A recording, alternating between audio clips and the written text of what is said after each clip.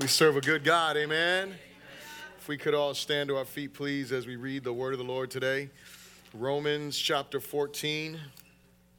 Romans chapter 14.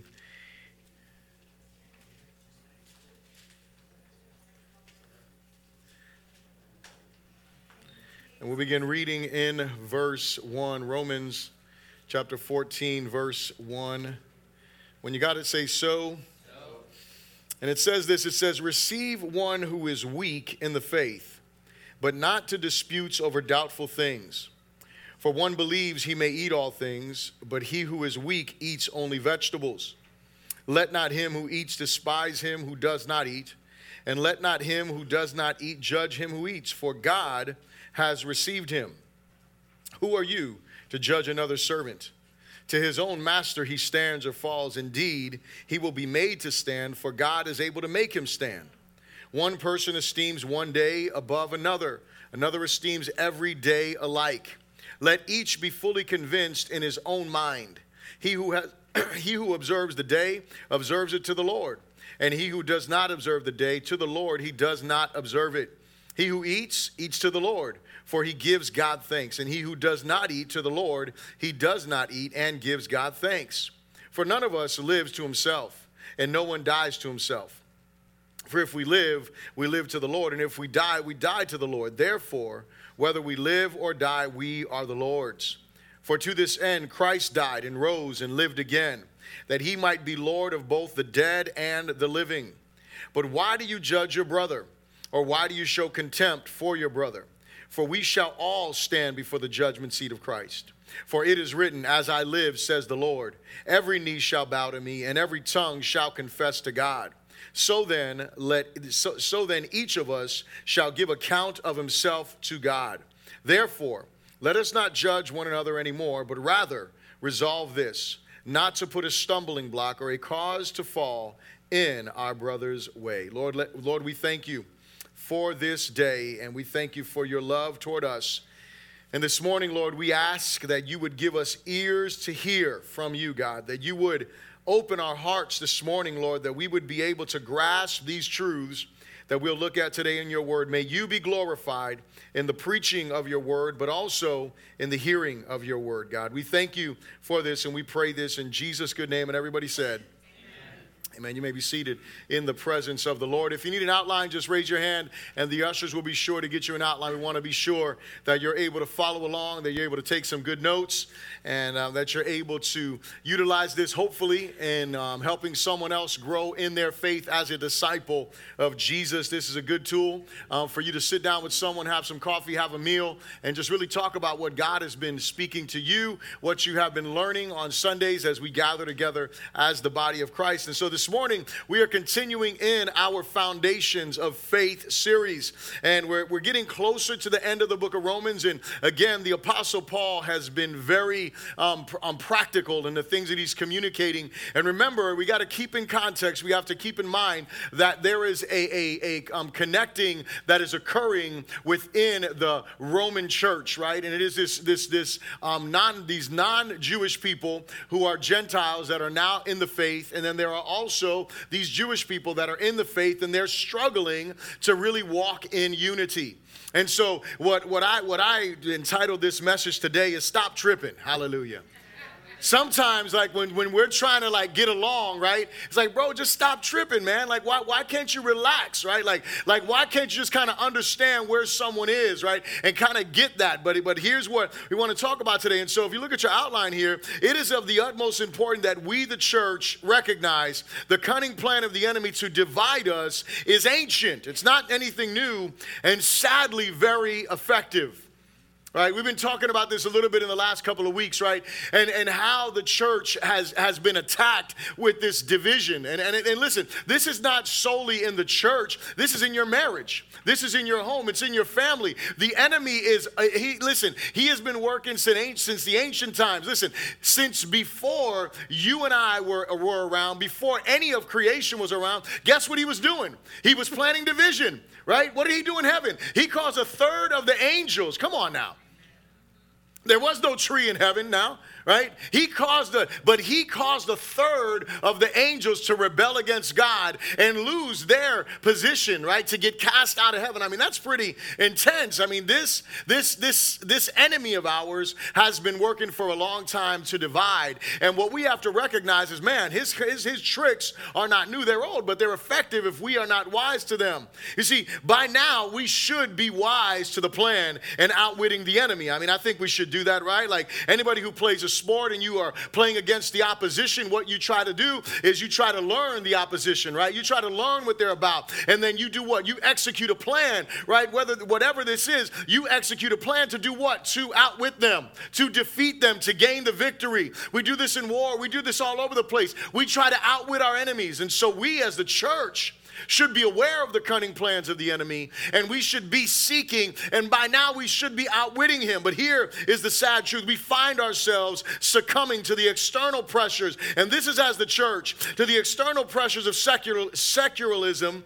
to the internal pressures of legalism, and to the personal pressures of individualism. And so what I want you to realize is that the church today is being bombarded with secular ideas. We have to grasp there is a difference between what is sacred and what is secular, right? There is a difference between what is carnal and what is godly. And the church is being pulled in that direction. And that's where you see all this liberalism and all of these lies that are coming in the church. And people are wrapping it up in scriptures. They're wrapping it up in words that sound right. They're quoting your Bible to you. And they're telling you, well, this is what the scripture says. But in the same breath, they're denying what other parts of the Bible say. And then we have this internal pull to legalism, right? We want things to be like they used to be. Right? For some of us that have been in the church for a while, you want things to go back to the way they used to be. Back to the old days, the good old days, right? Like that's some of us, like that's what we want. We want to go back there when things seem to be easier, right? When things seem to be more right. And we have some legalism that's trying to pull on us. And then we have this other thing individually. We have this individualism that is so American, right? It's me, it's my way, it's the way I want to live, it's the way I think. And that's what we struggle with here. And so the question that I think we need to answer is, how is it that we overcome this? How is it that we overcome this? I want you to look at these three pyramids that I have, right? It's not a pyramid scheme, man. Come on. Right. But I want you to look at these three pyramids because I think that they're very important for us. And so there's three different pyramids, right, that I think they're priority pyramids. And so the first one is what I would call a balance. And I want to talk to you about how we overcome this. And so in your notes there, right, you should have a place where you can write this in. But if you look at this, the balance, right, priority pyramid would be this. It is the essentials, right, are foundational. They're the most important. And then the second level in there is our convictions, right?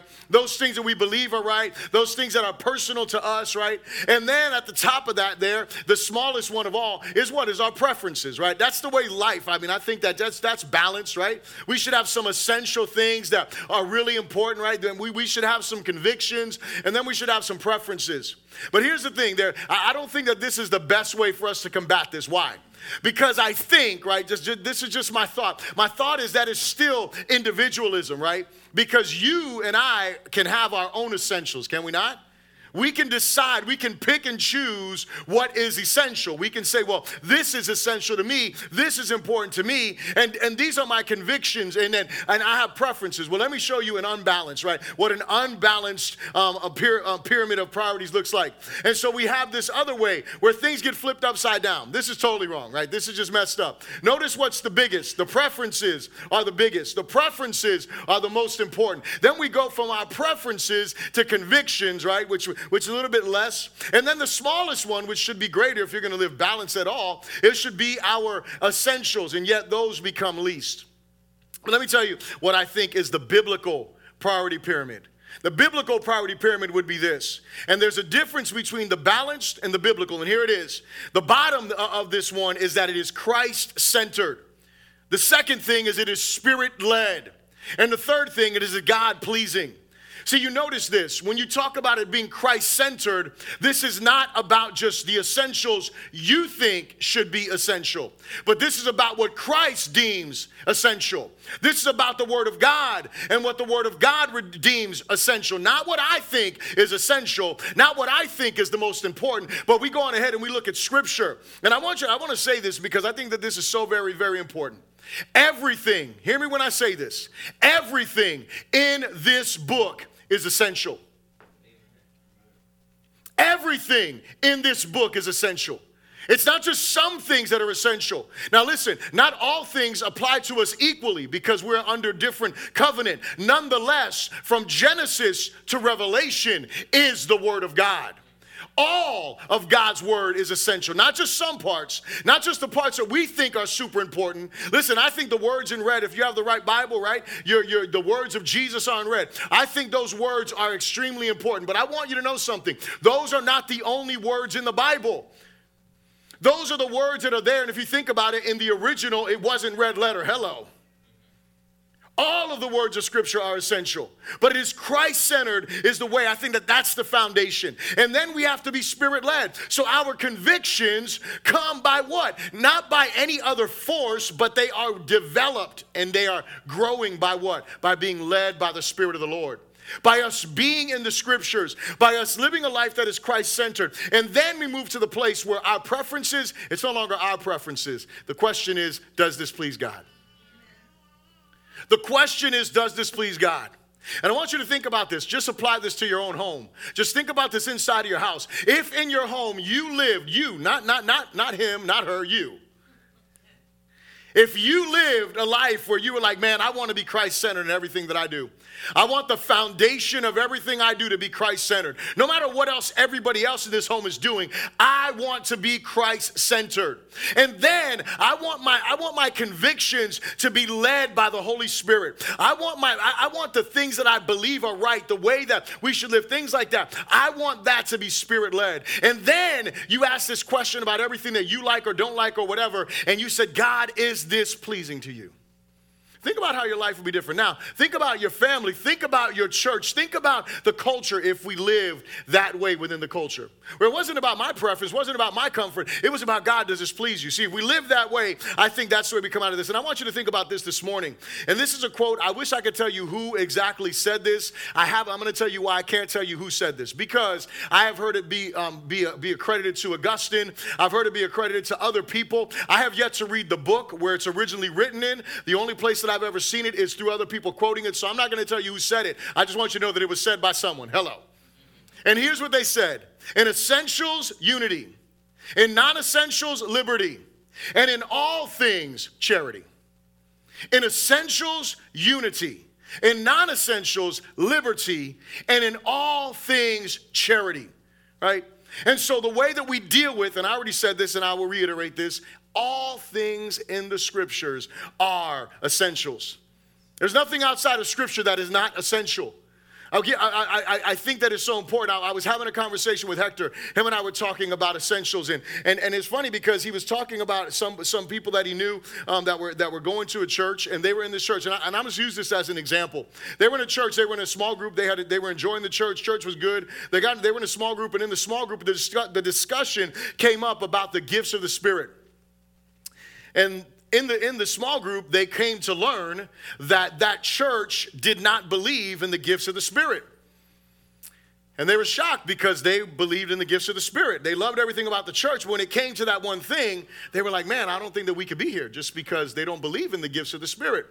So Hector and I were talking about it, and Hector said, well, his friend was like, well, yo, these are non-essentials. These are secondary issues. And I'm like, hold on, time out. That's not a secondary issue. Why do I say that? Okay, 1 Corinthians. Well, first of all, let's talk about this real quick. It's essential because what? The Apostle Paul this is what messes me up with the Scriptures, right? The Apostle Paul would have said, hey, these are secondary issues, guys. Don't worry about it. You don't worry about that stuff there because it really doesn't matter, right? All you got to worry about is just Jesus. Hold on, it's time out. That's not the way Paul talked. That's not the way Paul wrote. As a matter of fact, the Apostle Paul wrote 3 different times with regards to the gifts of the Spirit. And guess what? The Apostle Peter, he also decided to write about the gifts of the Spirit. I would think that those are not things that are non-consequential. Hello. But getting back to 1 Corinthians 14, why does this matter so much? Because here's what's up. The gifts of the Spirit are important because of salvation of lost people. Because if we don't operate in the gifts of the Spirit correctly, guess what the Scripture says? The Scripture says if someone comes in among you who is unaware and you all are speaking in tongues and acting all crazy, guess what they're going to be like? Those people are crazy. I got to go. right? However, if we are operating in the gifts of the Spirit correctly and we all prophesy, guess what the scripture says? The scripture says that the secrets of their hearts are revealed. And then they do what? They bow down before God. They humble themselves before him. And they say, God is truly among them. So I think, I'm just saying, and I'll tell you one more reason why I think that the gifts of the Spirit are so essential. And if you haven't figured this out, we do believe in those gifts of the Spirit here. But here's what I want you to know.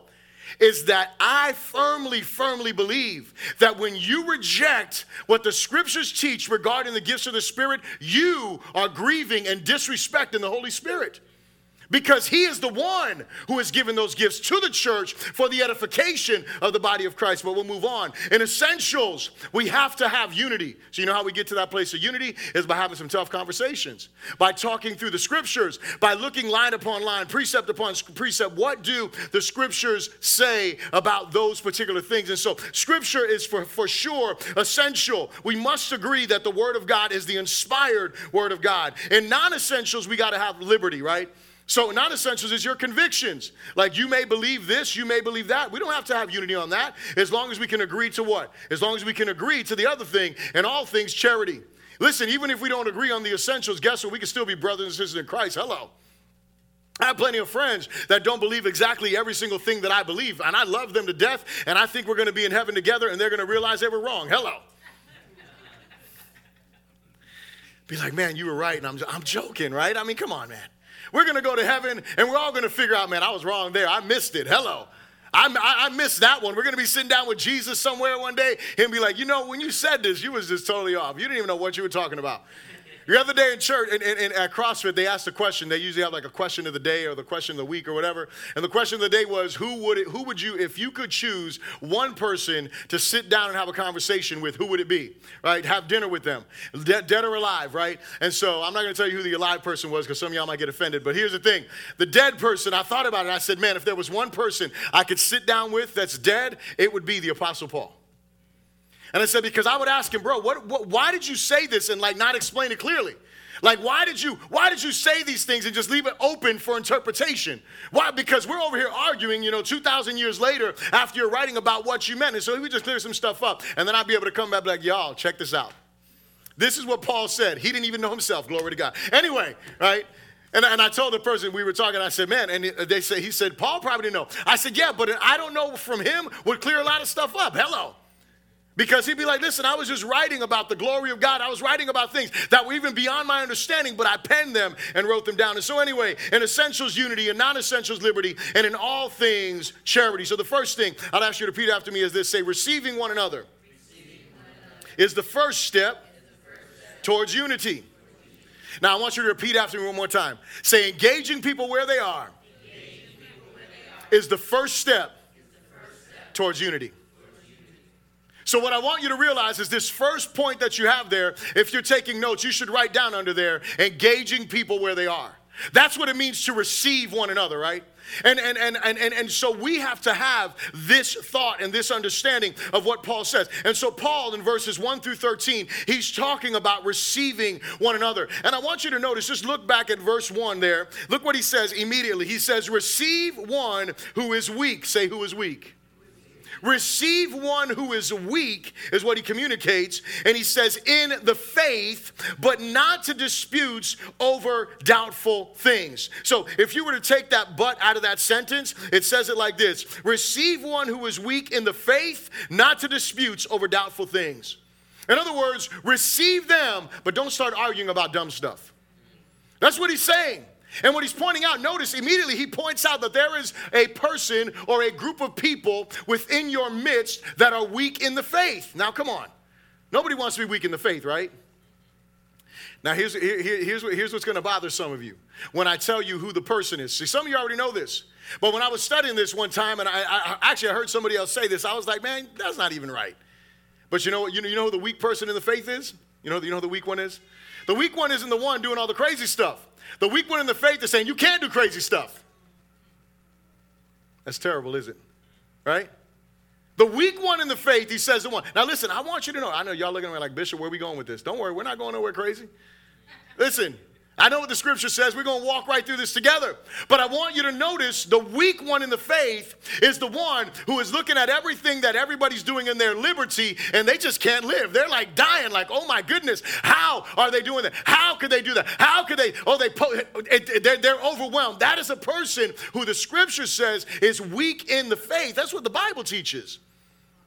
This is what Paul is saying here. He says receive, but look what he says, receive such a one.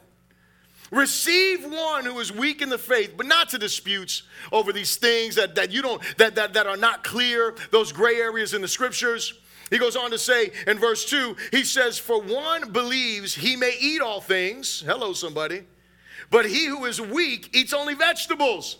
He's like, yo, you can't eat that food sacrificed to idols. So he's like, I don't know what was sacrificed to idols. Therefore, he doesn't believe that you can pray over this food that was sacrificed to idols and say, God, I am not devoting this food to idols, but I need this nourishment. Hello. And so I pray you bless it, sanctify it, and just deliver it from its demonic influence. Hello. He doesn't feel like he can do that. And so what he does, he's a vegetarian. I'm sorry. I'm sorry for every vegetarian in the room. Glory to God. I really am sorry because I couldn't be a vegetarian. But anyway. He says, let not him, now look at this, who eats despise him who does not eat. And let not him who does not eat judge him who eats for what? For God has received him.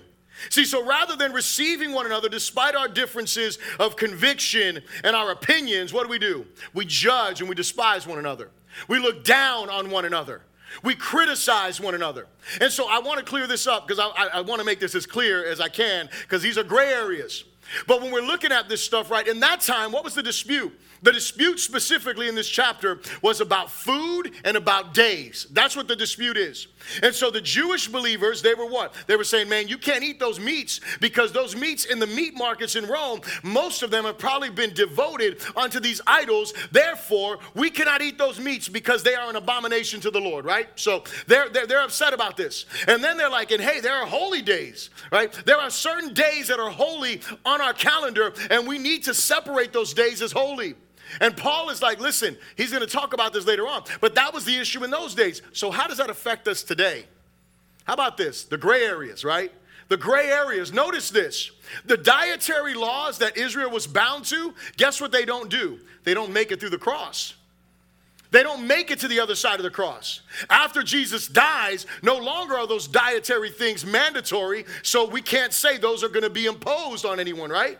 The same thing for the festivals, the same thing. All of those days are great. At the end of this month, we're actually going to join in on 10 days of prayer and fasting that is happening throughout the world, or at least throughout the United States. It's just a powerful time that is going between two different Jewish holidays. It's going to be a powerful time of prayer, powerful time of worship. We're celebrating that time, but it doesn't mean that we believe that this is the only time that the church can do 10 days of fasting and prayer. That's not that.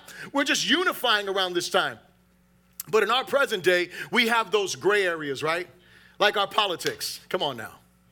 Y'all know I'm going to preach about that in November. Y'all better be here. Glory to God. Don't leave me alone. I'm doing it for you to help us as the church. But here's the thing. We walk around, I don't know, how could he or she be this, right? How could you be a Republican, right? How could you be a Democrat? How about this? How could you have voted for Donald Trump? Come on, somebody. Come on now, y'all, let's keep it real here, right? How? Okay. Gray areas, is it not? Is it not? It's all about conviction when it comes to those types of things. What about educational decisions for our children? Well, you have some people, we preached a sermon series here a few years ago, and we talked about the different options that are there. Well, is public school okay for kids? I don't know. What do you think as a parent? That's the question. Right? Where does your conviction lead you on that? What about homeschooling? Is that the right way to go? Maybe it is. What about private school, right? Maybe that's the way to go. It depends on what you sense as conviction on these areas, right? We have these different areas in which we're divided, right? Entertainment, right? Like some people, I remember somebody had a conversation with me, and listen, I'm going to tell you right now, what I'm about to say to you sounded outrageously crazy to me, right? Nonetheless, this was their conviction. And they were like, well, so this is the way they govern their children. So they govern their children, the way that their children could watch certain movies was like this. And listen, I want to say this as a disclaimer. This is not Bishop saying to any kid in here, this is what you tell your parents. No, that's not what I'm saying, right? Parents, I'm not saying this is the way to go. I already said that I thought this was crazy. Nonetheless, this was their conviction. They said, here's the thing. You know all the ratings that they have? So they have G ratings, right? So their kids up until the age of 13, they could only watch G-rated movies. When they were 13 years old, guess what they could start doing? They could start watching the PG-13 movies. And then when they were 18, guess what they could do? They could start watching rated R movies. That was their decision. Now, for me, I'm like, that's a little crazy because I know PG-13 movies, some of them should be rated R. Hello. Right? That's why I think it's a crazy. Nonetheless, that was their conviction. Right? There's some people, listen, some of y'all sit down and you don't even hear curse words. When you're watching movies, you're like, did they curse? You know, it's so funny because I sat down with my son the other day. This is going to sound so bad, but I'm just going to say this. I know some of y'all will laugh, maybe, I don't know, or cry, but I'm going to say it. So I was watching President Trump at one of his rallies. And you know what my son kept doing the whole time? This is what he was doing. That's a potty word. That's a potty word. That's a potty word. I'm like, man, our president needs to wash his mouth, man. I'm like, literally every time, because let me help you understand what my son's understanding of potty words are. Like heck, like hell, right? Like stupid, like those are potty words to him because like Josiah, that is a potty word, right? Nonetheless, the fact of the matter is, it's like, hold on, but some of us, right, our entertainment, the music we listen to, like there's got to be, listen, there's some stuff I could sit down and be like, how on earth can you listen to that? Right? Like I'm a firm believer in the garbage in, garbage out stuff. Anyway, nonetheless, we can divide over that stuff, but there has to be, right? Some people come, right, at a certain point in their life, they come to Christ, and as they're growing in the Lord, they start to realize, hold on, that is not holy. Okay, so we have to understand certain principles, right? And here's how we can receive one another. And so there's so many other things that I could talk about, like different choices that we have. But nonetheless, I talked about the drinking one last week, and I'll close with this one as a difference. Some people, they believe like 100%. And listen, I could make some really good arguments, and you can ask anybody that's ever talked to me about drinking. I could make some really, really good arguments that drinking is unholy, 100%. But here's what I want to say about that. For some people, drinking is sin. For some of you in the room, drinking may be sin. Why? Because you cannot drink without getting drunk. You have an addiction. You have an issue. And it's not to condemn you. It is simply to call you to account. Like, hey, you cannot have a dependence. Like, you got to have a beer or 2 or 3 or 4 every day. I think there's a problem with that. Right? Like I think there needs to be some dependence on the Holy Spirit, right? Like don't be drunk, right? But be filled with the Spirit. Like those things should be occurring in our lives.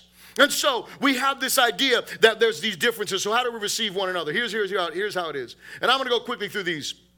First of all, we can receive one another because number 1, verses 1 through 3, God has received us. I just read those verses. God has received us. That's the reason why we can engage people where they are. Whether they're non-believers or they are believers, we can engage them where they are because God has received us. The second thing is God has sustained us. Verse 4. Look at verse 4 with me. It says, who are you to judge another's servant? To his own master he stands or falls. Indeed, he will be made to stand, for God is able to make him stand. God is the one who makes us stand. Let's go on to the next one. Jesus is Lord. Look at verse 5. He says this. He says, one person esteems one day above another. Another esteems every day alike. Let each be fully convinced in his own mind. Listen, I want to pause there.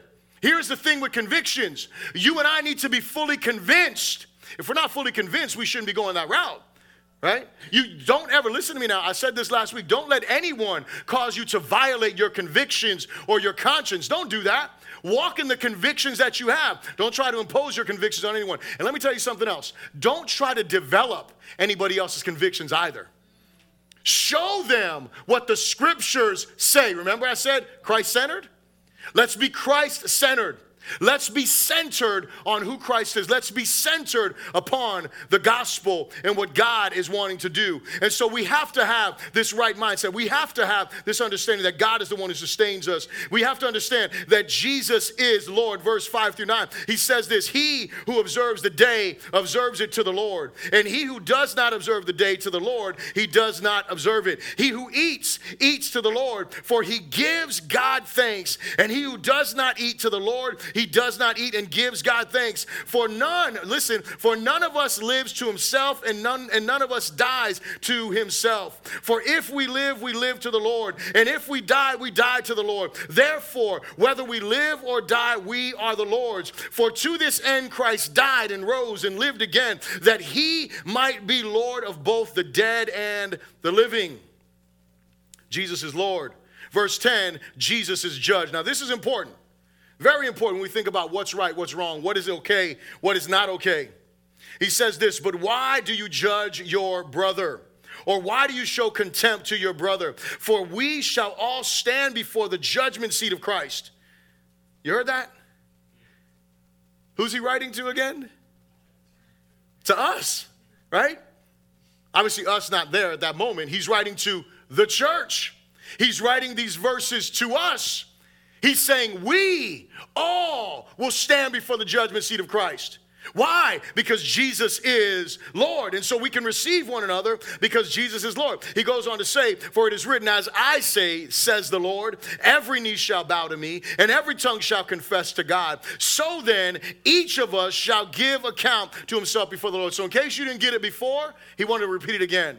We're all going to give an account unto the Lord. And so here's my question. My question is this. Do you think, now think about this. Do you think it is possible to have, don't shout out an answer, all right? Just think about this. Do you think it is possible to have real unity without 100% agreement? Do you think it's possible to have real unity without 100% agreement? And I'm going to tell you, yes. It is possible to have real unity without 100% agreement as long as we have unity on the essentials, right? As the church, listen, we don't have to agree on every single thing, right? Like you may feel like we should be singing hymns or something like that. I don't know. You may feel like we should have pews instead of seats. I don't know. You may feel like, we should sing 2 songs instead of 3 or 4. You may think we should sing 7 songs. You may think worship should be an hour long, and you may think worship should be 10 minutes long. I don't know. But nonetheless, those are non-essential things that we can discuss and we can talk about and we can see, okay, who's right, who's wrong. But here's the biggest thing that matters. The biggest thing is that we have unity on the essentials. And so we have to get this. Unity is more important than agreement. Are you here? Unity is more important than agreement. Unity around the essentials, right? We don't have to agree on every other thing, but what we do have to agree on is the essentials. The second thing I'll ask you to repeat after me is this. Say, edifying one another is how we strengthen our unity. Edifying one another is how we strengthen our unity. Say this with me again. Say, building faith in Christ is how we strengthen our unity. Building faith in Christ is how we strengthen our unity. What does Paul go on to say, verses 13 to verse 23? I think verse 13 is like the crux of this whole portion of Scripture. He says this, therefore, let us not judge one another anymore, but rather resolve this, not to put a stumbling block or a cause to fall in our brother's way. And so what I believe firmly is that Paul's argument for us is right here in this scripture. It is that we shouldn't judge one another. And listen, you know that we don't believe that judging is unbiblical. What we do believe is condemning is what Paul is talking about. Condemning someone because they don't believe exactly like you believe on the non-essential things. Those things are wrong, and that is what the Apostle Paul is talking about. The Apostle Paul is not saying, hey, if someone comes and tell you, yeah, I don't believe that Jesus was God the Son, that's a problem. Hello. You're not judging by saying, hey, you have a problem in your belief system. Oh, well, I don't believe that Jesus lived a sinless life, right? I don't believe that Jesus, that he died and really rose again. I don't believe, well, okay, hold on, time out. I can judge you on that, right? I can say, and I'm not judging you in the sense of saying you're going to hell. What I'm telling you is at this exact moment, you're believing a different Jesus than the one in Scripture.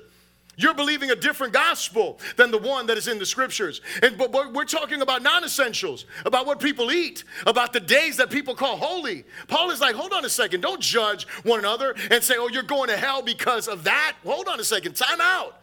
Jesus did something. What we need to do is not want to put a stumbling block in front of each other's life. And so here's the thing. It'd be real easy to just say, you know what, that's how they believe, I'm just going to leave them alone. Wouldn't it? Isn't that easier? Isn't it easier when you just see someone who's acting a fool, someone who's got issues or whatever? Isn't it easier to just say, you know what, I'm just going to stay away from them? Come on now, that's easier, right? It's real simple to just say, I'm not going to get with you. I'm not going to deal with you. But that's not what God calls us to do. He calls us to engage people where they are, build faith in Christ. That means we need to have some conversations. We need to deal with some things as we talk with one another. And so rather than just leaving others to themselves, we're called to do what? We're called to keep each other from tripping. We're called to keep each other from falling. We're called to keep each other from stumbling over things. We're called to help each other grow in faith. And so here's what I'll say. Building each other's faith requires an understanding of certain principles. And I don't have time to read through each and every one of these, but I want to give you some bullet points for these. The first one is we need to recognize that we affect each other. That's verses 13 to verse 15. We affect one another. We have an effect with each other, right? We can hurt each other. We can help one another. And so it's important for us to grasp that truth, that we should be doing what? That we should think about what we're doing. Think about how our actions affect each other. I encourage you to sit down and read through these verses so that way you can really grasp what Paul is saying here. The second principle is this, is that our priorities must be in order, right? Our priorities must be in order. We must want people to grow in their faith, not to become more like us, but to become more like Christ. Not to do things the way we want them to do them, but for them to do things the way that God calls them to do them. The next one is that there should be a pursuit for maturing faith. We should want to help people grow in their faith. We should be pursuing, how can I help my brother grow? How can I help my sister grow? And some of that is just praying for them, encouraging them, loving them, coming beside them, spending time with them, being about making disciples in their lives. We have to be concerned about the spiritual growth of our brothers and sisters. That is what disciple making is all about. And the last conviction that I'll give you in verses 22 to verse 23 is do not force our convictions or opinions on others. Don't force your opinions on others. Don't force your convictions on others. Help people grow in their understanding of what your Bible teaches, of what the scriptures teach. Show them what is truth. Lead them in the way of righteousness. But don't try to impose upon them what you are convicted about, what you have preferences for. Let them see what truth is and let the Holy Spirit develop them. And the third thing, y'all are going to love this one. It is this. Say this with me. Say, pleasing one another is how we maintain our unity. Pleasing one another is how we maintain our unity. Right? I know when I wrote it, I'm like, they're going to love this one. Because we're not man pleasers, are we? Are we called to please one another? Well, let's look down real quick because we didn't read any of verse 15 or chapter 15. But look at chapter 15. Paul continues on and he says this. We then who are strong ought to bear with the scruples or the silliness of the weak. And not to, listen what he says, not to please ourselves. He goes on to say, let each of us please his neighbor for his good, leading to edification. For even Christ did not please himself, but as it is written, the reproaches of those who reproached you fell on me. Pleasing others is not so much about pleasing them as it is denying yourself. Get that? It's not about being men pleasers. It's about living a life where you are thinking about others, not just yourself. Where you're thinking about how your actions, how your behavior affects others. So you know what Paul said here earlier? He said it earlier in the chapter. Look at verse, just go back to chapter 14, verse 21. Look what he says here. He says, it is good neither to eat meat, nor drink wine, nor do anything by which your brother stumbles, or is offended, or is made weak. That's important, is it not? He said it's better for you to be uncomfortable. It's better for you to deny yourself some pleasures in order to ensure your brother, your sister does not stumble. Paul goes on to say something else, and this is really important for us in verse 4. He says, for whatever things were written before were written for our learning, that we, through the patience and comfort of the scriptures, might have hope. So what does he do? He points us back to the scriptures. And he says, listen, you know how you're supposed to live? From the truth of scripture. You're supposed to look at what the scriptures say so that way you are able to influence your brothers, your sisters for good. And then he goes on to prayer and he says this, now may the God of patience and comfort grant you to be like-minded toward one another according to Christ Jesus, that you may with one mind and one mouth glorify the God and Father of our Lord Jesus Christ. Scripture and prayer are the keys for us to live a life that is pleasing to God, that is not just pleasing to us, but is also pleasing and is helpful to those that are around us. In verse 7, we're going to pick up on this next week, but look at verse 7. It says, therefore, receive one another, just as Christ also received us to the glory of God. So Jesus is what? Jesus is our example. Here's what I want you to know. If we are not in God's word, if we are not in prayer, you know what happens? We become distracted.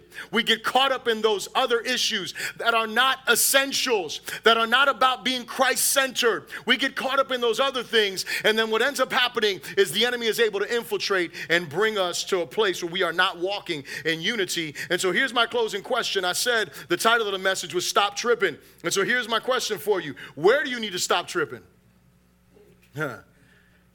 Maybe you're causing someone to trip. Hello. Maybe you're tripping about someone else's behavior. And listen, as a brother, as a sister in Christ, I always tell people this, because there's some people, they don't like my opinions, right? There's some people, they don't like some of my thoughts or, whatever, not that they're in my head, but that I may communicate.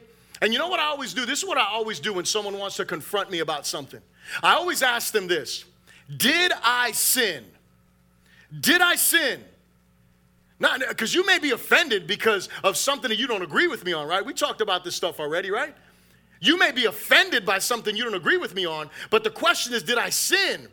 Did I say something that was sinful? Not that I offend your opinion, because listen, I don't live by your opinions, nor do you live by mine. When I come to your house, right, you may clean up some stuff or whatever the case is, but nonetheless, you don't run your household according to my opinions. We should all be running our household according to Scripture. So the question is, where do you need to stop tripping, right? So maybe you're in here and you're not even a believer. And you're just like, man, I don't want to be a Christian. I don't want to walk. But listen, you need to understand something. Jesus died so all of us could stop tripping. Hello. That's why he died. He died so we would stop falling over our sin. He died so we would stop falling over one another, judging one another. He died so that we could walk in unity. And so if you're not a believer, the first thing you need to do is come to Christ. The first thing you need to do is humble yourself before the Lord. If you are a believer, you need to ask yourself, man, am I causing people to trip? Is my attitude or my behaviors or the things that I do, are they causing people to trip? Am I thinking about them when I live, or am I just thinking about myself? And I want to close with this prayer here from Jesus. If you would stand with me, bow your heads where you are. Here's what the scripture says. Jesus prayed this prayer. He said, I do not pray for these alone, but also for those who will believe in me through their word, that they all may be one as you, Father, are in me and I in you, that they also may be one in us, and that the world may believe that you sent me. And the glory which you gave me, I have given them, that they may be one just as we are one. I and them, and you and me, that they may be made perfect in one, and that the world may know that you have sent me and have loved them as you have loved me. Father, we humble our hearts before you today, and we pray, Spirit of God, that you would unify our hearts despite our differences. Lord, help us to live lives that don't just think about ourselves, our preferences, or our likes or dislikes, but that we would always ask the most important question: does it please you? Does it please you? Lord, forgive us for allowing discord to enter into our families, to enter into our church, to enter, Lord God, into even our culture and in the influences and relationships that we have. Forgive us for putting stumbling blocks in the way of others. Father, help us to live above reproach for your glory and for your honor, that the world would know that there is great hope in our great Savior. We pray this in Jesus' good name. And everyone said, amen. Come on and give the Lord a hand.